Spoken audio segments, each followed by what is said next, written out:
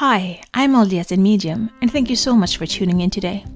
I want to try to bring religion and spirituality closer together, and this is what this pod is all about. I will talk about my own thoughts and feelings as I am both LDS and have spiritual gifts, something that I've had my whole life, but I always thought that it was hard to combine these gifts with my religion. This has torn me into two directions, and I have talked to many people who feel the same way.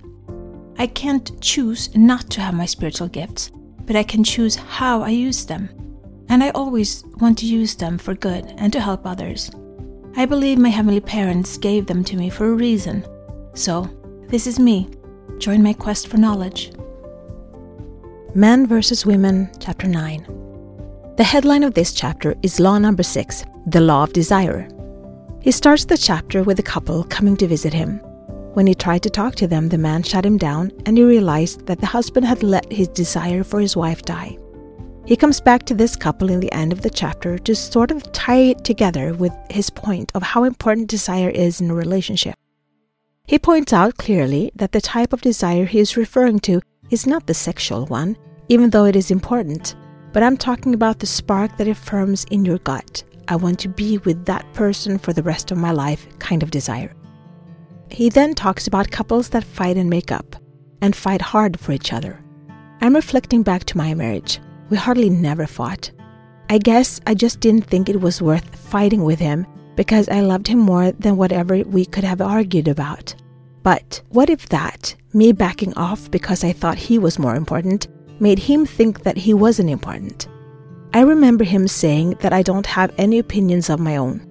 It hurt so bad because I've been holding them back for years out of what I thought was love and consideration for him. I just never thought that he could get the wrong idea and accuse me of not caring. Mark says, quote, couples in this state of mind have already begun to internally disconnect from each other. Their desire has already begun to wane, end quote. How is it that one person can be so oblivious to this while others sees it more clearly? My daughter said to me that she had seen the signs on her dad for years, yet I didn't see it. Not much in our relationship had changed from my point of view. Then again, I had never been essential in our marriage either. Not from anyone, husband, kids, and especially not from me. That was a realization to see and to know how little I valued myself, saw myself, and prioritized my wants and needs. That doesn't mean being selfish, just making sure you charge your own battery so you have energy both for you and to serve others. I only gave and probably charged once every 6 months. I don't know about you, but only watch batteries or fire warner batteries last longer than that without charging. And once they're out of energy, you throw them away. So not really something to strive for. When desire leaves, your heart is no longer present in the relationship, Mark writes. But my desire never left. I really loved him and desired him, but I was really bad at showing it. He was the sun, the moon, and the stars in my life, and I fell into the trap of taking someone for granted. I thought he would always be there. I guess, since I didn't feel it, it came to the next sentence I highlighted. The loss of desire in a relationship causes the loss of strength necessary to change it. No desire means you no longer care. Here, I need to say something.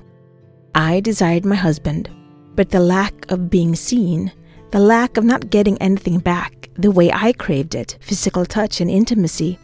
He was amazing at cleaning and doing laundry and buying big gifts. But in the state of being locked down with limiting beliefs, I couldn't receive it properly or feel the love behind it. And all that is on me. So I can totally see from his perspective how he thought I didn't love him anymore. The thing is, we never once talked about it.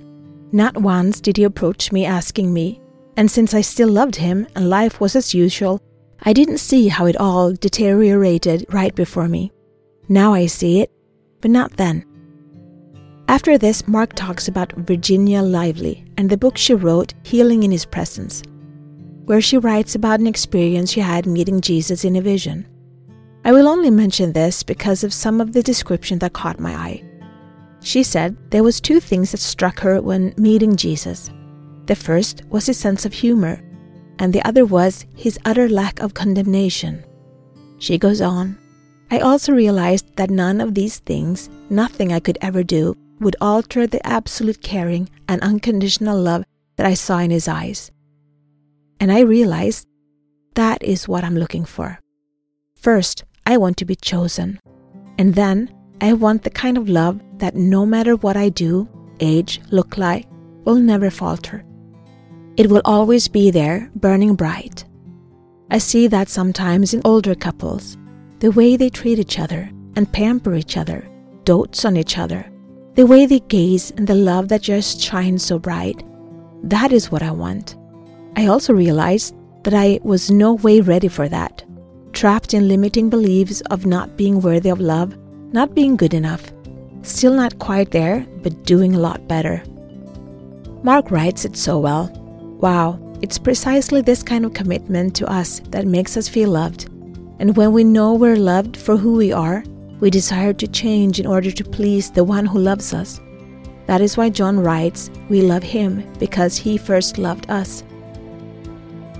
I think understanding who I am as a soul has helped me grow into my power and self-love, to value myself and to, I guess, like being me, hanging out with me. Today, I think I'm awesome, but it has been a long and hard journey to get there. So, in order for us to have a happy marriage, we must open up our hearts to God and see and feel His love for us and our partner.